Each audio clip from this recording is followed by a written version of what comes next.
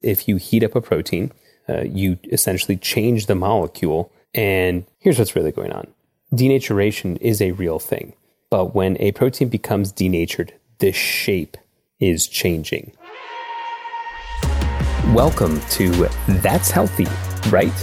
I'm your host, Adam Bornstein. I'm a New York Times bestselling author, the founder of Born Fitness, and chief nutrition officer at Ladder, a leading sports nutrition brand. And on every episode, we cut through the noise so that you can make better sense of the confusing world of health and fitness. Have you heard the one about how heating up protein kills it and makes it inaccessible for your muscles to use? If you have, you're probably not alone, because the idea of denatured protein has been around for quite a while. And that is, if you heat up a protein, you essentially change the molecule and you no longer get the same benefits that you would from protein. Everything from gaining muscle to speeding recovery to helping out with your hair, skin, and nails. Here's what's really going on. Denaturation is a real thing. But when a protein becomes denatured, the shape is changing.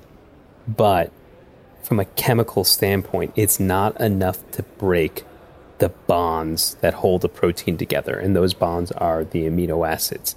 And the amino acids are what gives protein all of its magical powers. So the shape will change, but the quality of the amino acid will not.